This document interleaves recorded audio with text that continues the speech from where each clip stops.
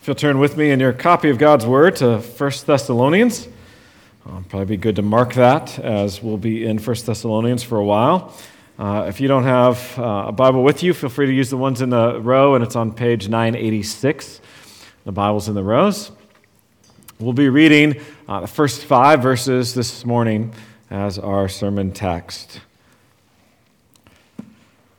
Paul, Silvanus, and Timothy, to the church of the Thessalonians, and God the Father and the Lord Jesus Christ. Grace to you and peace. We give thanks to God always for all of you, constantly mentioning you in our prayers, remembering before our God and Father your work of faith and labor of love and steadfastness of hope in our Lord Jesus Christ. For we know, brothers loved by God, that He has chosen you, because our gospel came to you not only in word, but also in power and in the Holy Spirit and with full conviction. You know what kind of men we prove to be among you for your sake. Grass withers, and the flower fades, but the word of our God abides forever. Let's pray.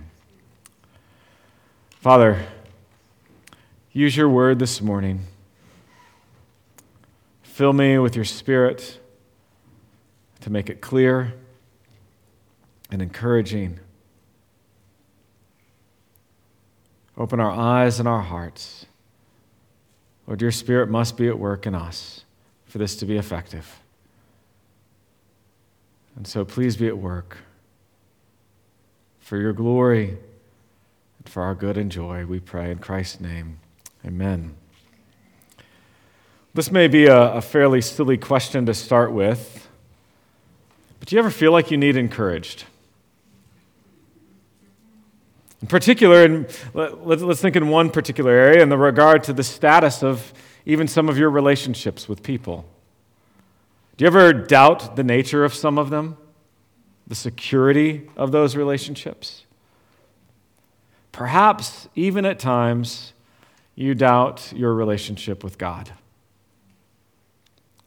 I've talked to many people over the years who have wrestled with doubt, who wonder whether they are believers, whether they are safe and secure. And I will say this, when those thoughts pervade, it can be very difficult to live a joyful and thankful life. As a pastor, part of my role in that situation where I have seen evidences of grace and faith is to remind those struggling with truth, to help them to be assured. In this world, there are so many factors, so many situations that can dim the light of our assurance. So we need to have our hearts directed to truth, to evidences of grace. And that is what Paul does very skillfully at the beginning of this letter before us. He gives thanks for this young church, and he purposefully tells them. You ever think about that? He purposefully tells them the thanks that he is giving. Much of the first 3 chapters of this letter are riddled with thanksgiving. It serves as an encouragement to the readers. It's a blessing in their lives to have these words passed on to them by Paul, by an apostle of Christ Jesus, by one ordained of the Lord to minister the grace of God. So as we come to this text, we're going to look at verses 2 to 5 this morning. Dive into Paul's thanksgiving that he shares with the Thessalonians. Now, Paul does what Paul does here. And actually, the first bit of this chapter is one sentence in Greek. And so the thought runs through, but we're going to break it up into 2 through 5. And some of the thoughts that we're going to have in 2 through 5 will bleed into next week's, and thoughts that for next week we're going to have to pull back into this week a little bit. But that's how we're going to do it. There's plenty here to occupy our time this morning. And there are 3 ideas here that are related to the subject of thanksgiving that will be our outline. And it's 3 verbs, that of praying, of remembering, and of knowing. So praying, remembering, and knowing. All of these are verbs that are supportive of the main verb, which is we give thanks. And all of them serve to bring encouragement to the young church in Thessalonica, but also to any believer that reads this word with eyes of faith and a heart desiring to grow in the grace and knowledge of our Lord and Savior Jesus Christ. Now, as we come to this text, let's keep in mind the context of these words. We talked about that last week as we introduced the letter. But the church in Thessalonica had opponents. Paul was only there for a short period of time. They had opponents, and it seems that those opponents not only were causing trouble to the Thessalonians, but part of the way they were doing that is they were casting doubt on Paul's legitimacy. Was he really a good dude? Was he a person to actually bring you this news? And you can imagine that would cause doubt for the Thessalonians in believing the gospel if those who brought it to them were actually frauds.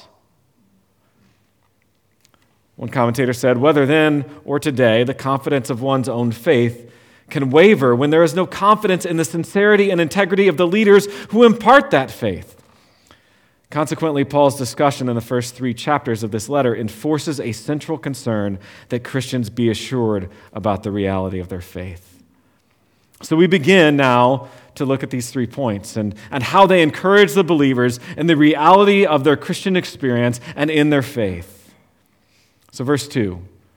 We give thanks to God always for all of you, constantly mentioning you in our prayers. Paul informs us that he gives thanks. Now, what is thanksgiving? We use that word a lot, but what actually is thanksgiving? It's good to be reminded that it's an acknowledgement of appreciation for something, for a goodness, for, in this particular case, for the grace of God. And so thanksgiving, that this aspect is very important here. And this is different than praising the Thessalonians for a job well done or for something along those lines. Thanksgiving has a different tone to it. Calvin wrote, hence, instead of congratulations, he makes use of thanksgivings, that he may put them in mind that everything in them that he declares to be worthy of praise is a kindness of God. It's a lot different than saying, good on you, good job, whatever. But to say, I give thanks to God for you. It's telling them and reminding them, what I'm thanking is a work of God, and you ought to thank him too, and it ought to humble you. So Paul gives thanks to God for what he sees in the believers. It's God who has worked. He has changed their hearts and their lives. Their faith is a product of his mercy and grace. Now, that faith is the subject of the thanksgiving, right? That's the subject of the thanksgiving. But the object, the one to whom the thanks is given, is not the Thessalonians, but it's God. Okay, and that's important for us to understand. Now, in this, Paul gives this thanks in prayer. He gives it in prayer. Paul makes a habit of prayer. Listen again to his language. Constantly mentioning you in our prayers. This was his practice. If you think about Paul and his background as a Pharisee, he would have had a practice of praying at least 3 times a day, morning, midday, and evening. And it seems as though that practice at least continued or perhaps even increased, because you think about chapter 5, verse 17. What does he say? Pray without ceasing.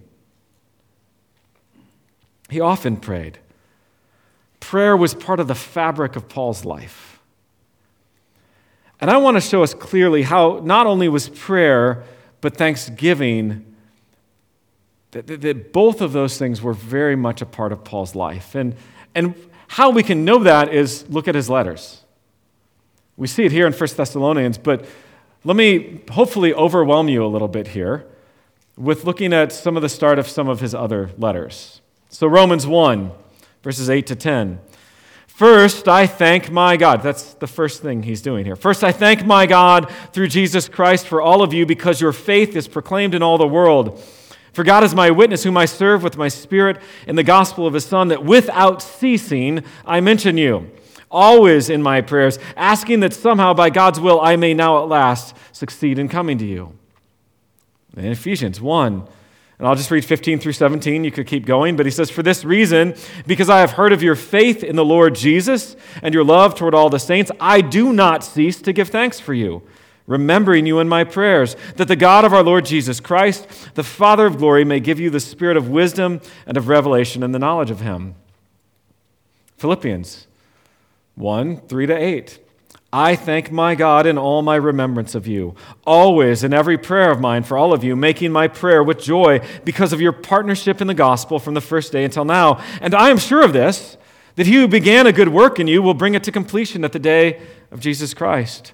It is right for me to feel this way about you all because I hold you in my heart, for you are all partakers with me of grace, both in my imprisonment and in the defense and confirmation of the gospel. For God is my witness how I yearn for all of you with all the affection of Christ Jesus. And then a longer one here, Colossians 1, starting with verse 3. We always thank God, the Father of our Lord Jesus Christ, when we pray for you, since we heard of your faith in Christ Jesus and of the love that you have for all the saints, because of the hope laid up for you in heaven. Of this you have heard before in the word of truth, the gospel which has come to you, as indeed in the whole world it is bearing fruit and increasing, as it also does among you, since the day you heard it and understood the grace of God in truth, just as you learned it from Epaphras, our beloved fellow servant. He is a faithful minister of Christ on your behalf and has made known to us your love in the Spirit.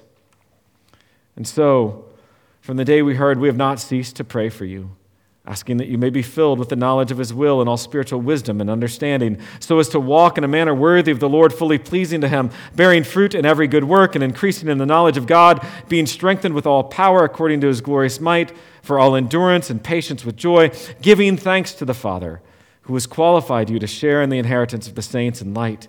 He's delivered us from the domain of darkness and has transferred us to the kingdom of his beloved Son, in whom we have redemption, the forgiveness of sins. And I could go on. We could look at Philemon.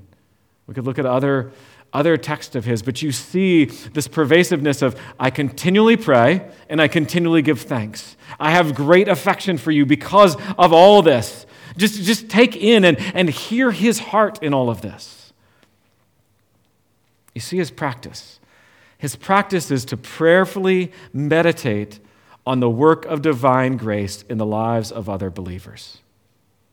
To prayerfully meditate on the work of divine grace in the lives of other believers, and to consistently thank God for that work, and then to let them know that he's doing it. This is so telling of his pattern. So let's think about this for a minute before we move on. Paul reflected in prayer. He prayed consistently. He contemplated the blessings of the Lord. This was the impetus for his thanksgiving, and this tells us something about our practice and the rhythms of our life.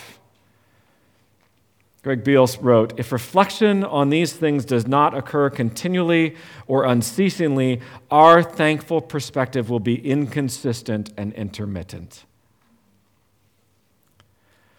Our hearts will be consumed with other things.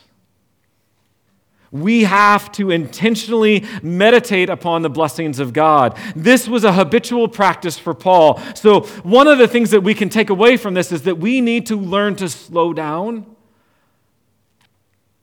and contemplate the work of God in the lives of others, in our own lives, to where we've seen growth in grace in our own lives, and give thanks, and let that foster humility in our lives. Does that make sense? This is a great pattern for us to try and institute as believers. It will be a blessing to your soul to do this. But we also need to move on to verse 3 here, to remembering the evidences, the marks of grace that testify to a believer's salvation and that are the things that led to the thanksgiving that Paul has. So verse 3, remembering before our God and Father your work of faith and labor of love and steadfastness of hope in our Lord Jesus Christ. Now, those familiar with Paul will notice a triad here, won't you? Faith, love, and hope. Now, you're probably more familiar with it from 1 Corinthians 13:13. So now faith, hope, and love abide, these three, but the greatest of these is love.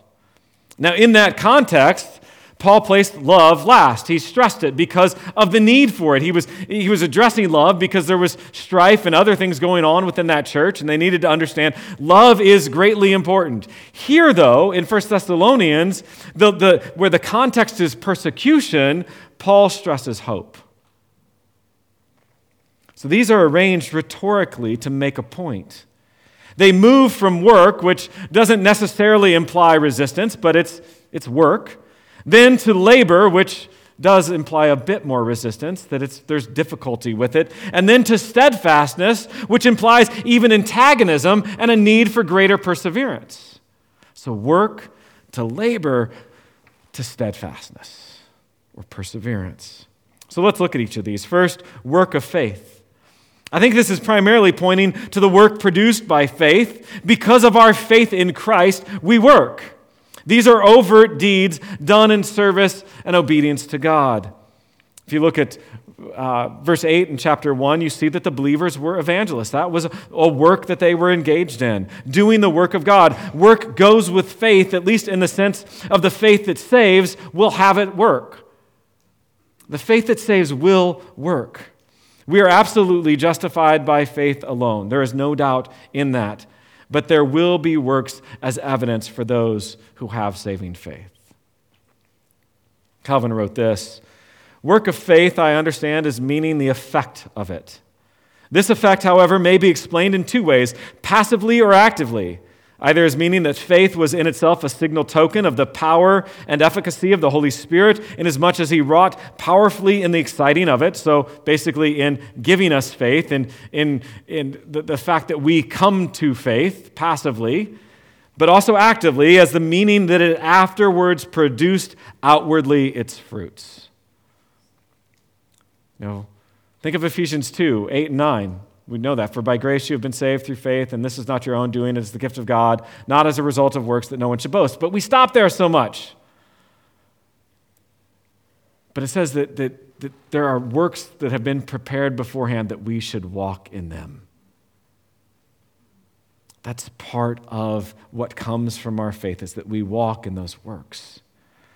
But Paul here actually uses the term work of faith. He doesn't say works, he says work.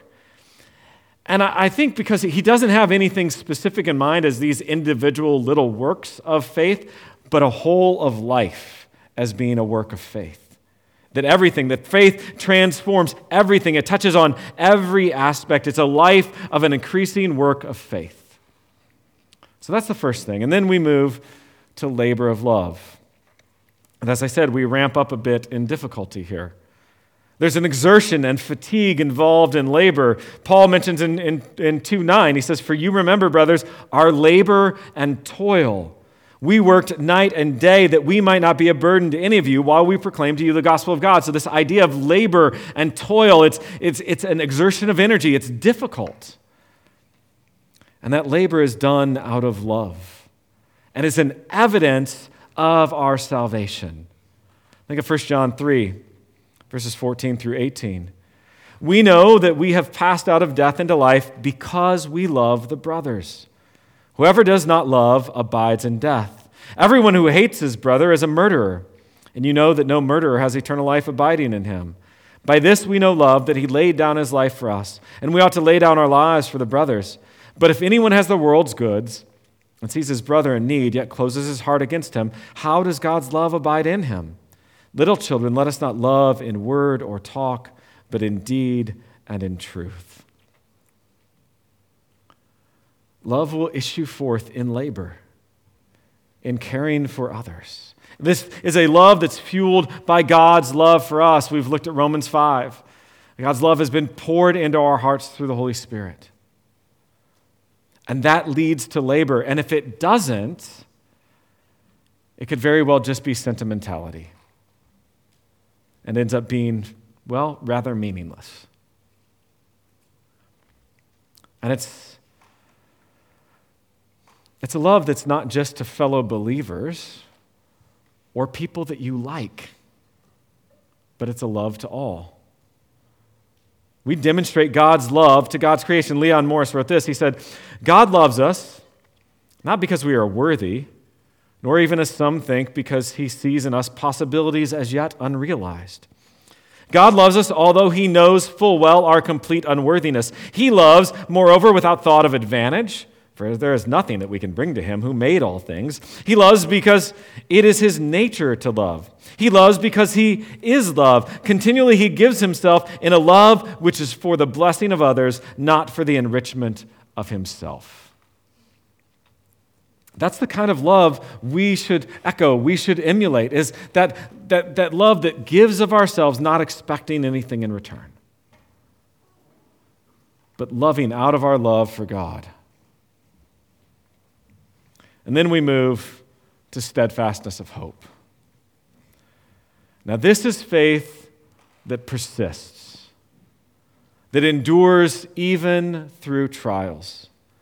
And it does so because of what follows. It is hope in our Lord Jesus Christ.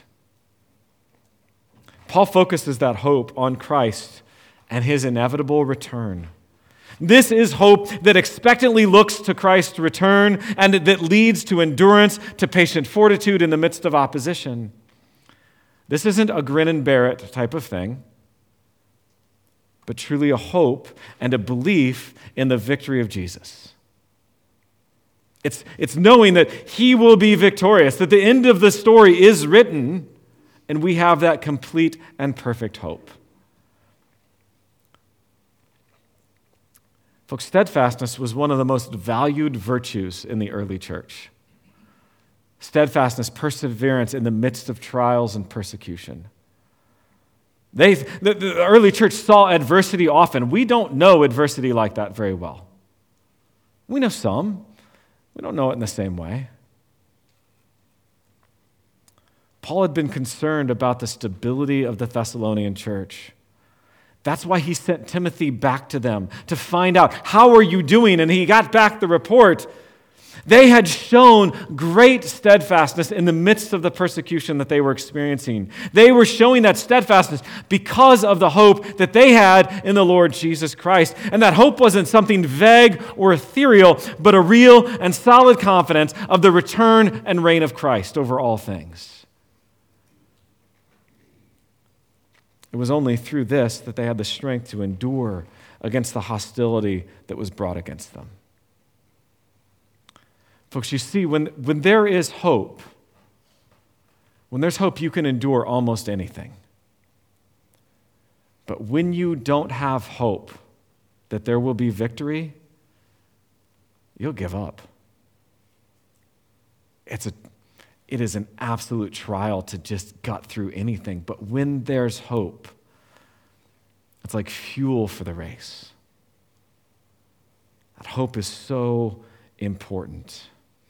Endurance fades quickly when we have lost hope, or we have a false hope when our hope is not in our Lord Jesus Christ.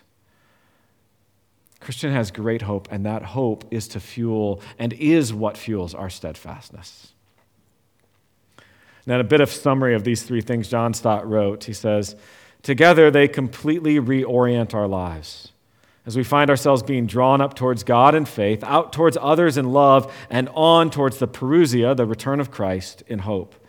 The new birth means little or nothing if it does not pull us out of our fallen introversion and redirect us towards God, Christ, and our fellow human beings. So, there's another encouragement in this Thanksgiving. So we've got praying, remembering, but Paul's not yet done. So we move to knowing. Look at verses 4 and 5. For we know, brothers loved by God, that he has chosen you, because our gospel came to you not only in word, but also in power and in the Holy Spirit and with full conviction. You know what kind of men we proved to be among you for your sake.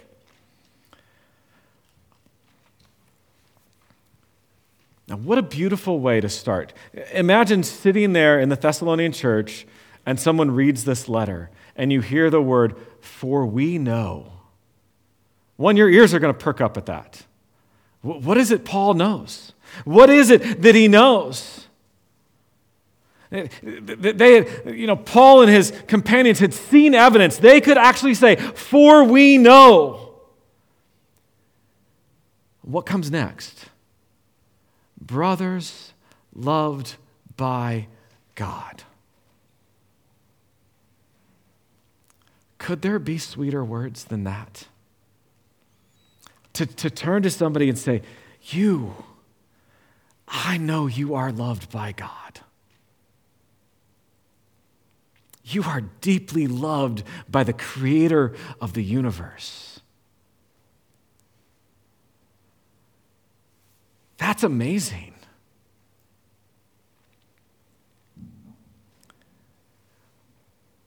To be loved by the sovereign, by the King, even in our sinful condition and our rebellious state, loved so much that the Father sent his Son to die in our place. That is encouragement right there.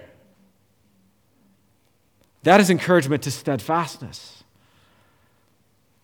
Now, I don't normally get into Greek tenses when I preach, but here the word for loved is a perfect tense.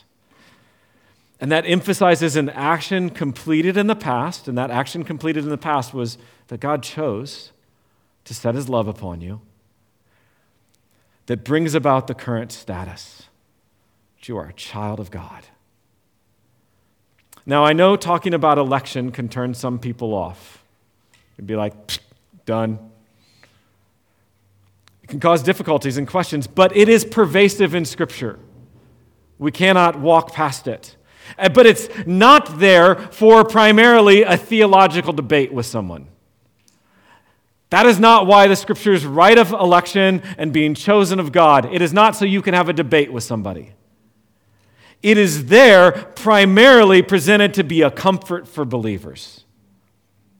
John Stott beautifully put this. He says, the topic of election is nearly always introduced for a practical purpose in order to foster assurance, not presumption, holiness, not moral apathy, humility, not pride, and witness, not lazy selfishness. So he says, brothers, loved by God, that he has chosen you. That is meant there for comfort.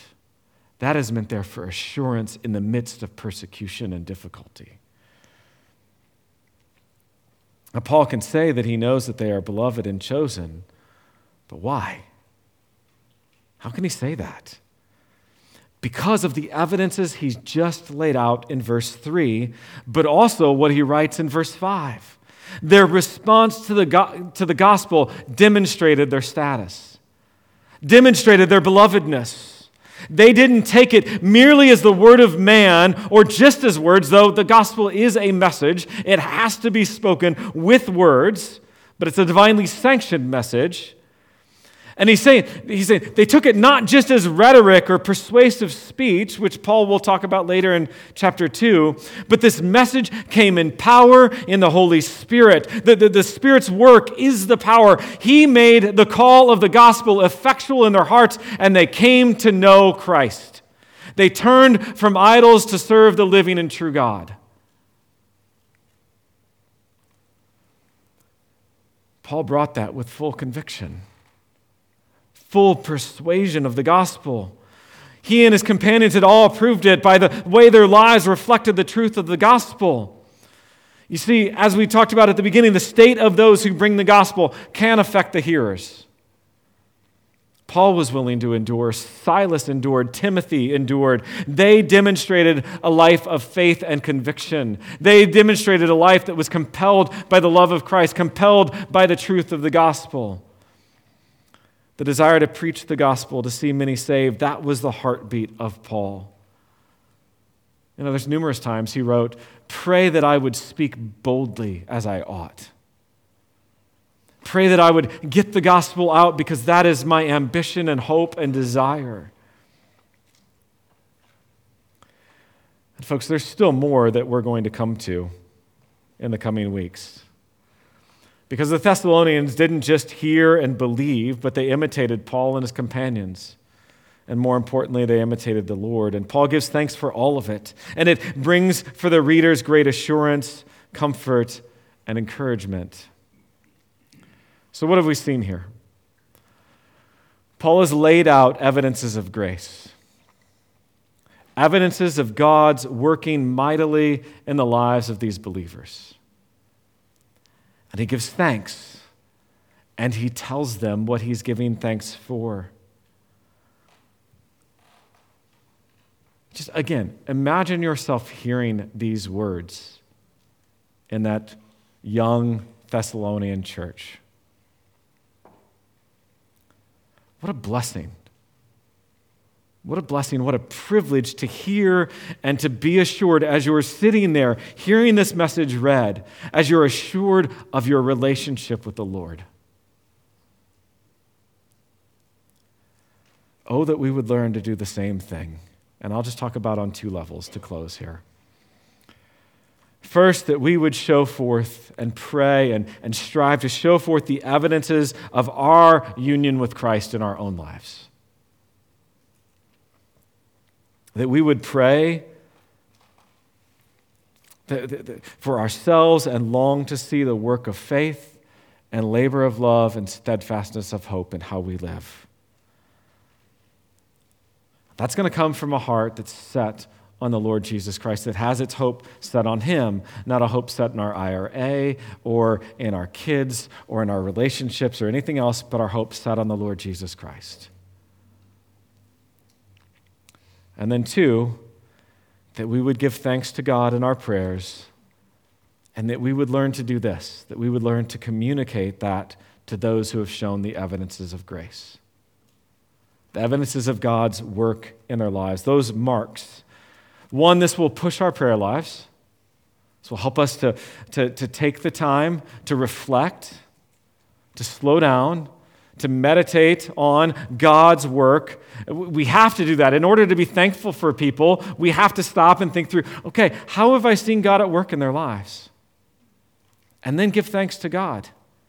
And then that will probably prompt us to think of our own lives and to thank God for the work that He's done in our lives as well. But then as we do this, it will create more thankful people, more joyous people, not only for yourself, but think about the ones that hear that you have just prayed to God and given thanks for the work of God in their lives.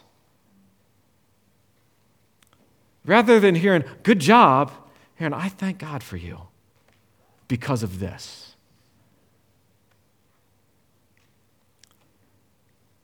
Like on a side note, I don't really want to hear, good sermon, Chad.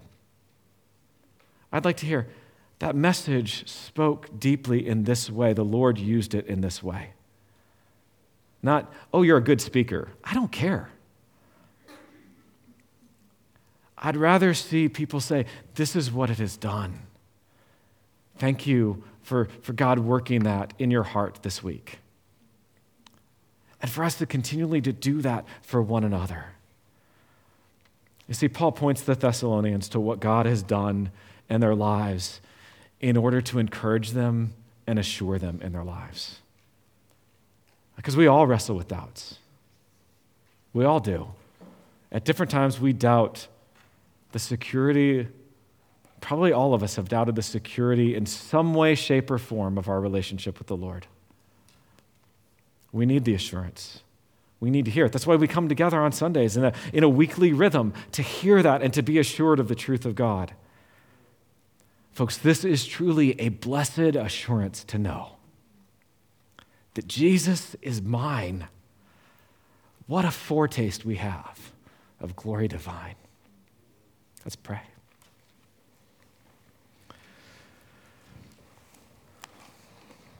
Father, encourage our hearts. Deepen our trust and our faith. Give us the humility to see your work in our lives and your work in others' lives. Give us lenses on our eyes and on our hearts to see your grace. And to know that it's you who works in us to will and to act according to your good pleasure. We give you praise and thanks. In Christ's name, amen.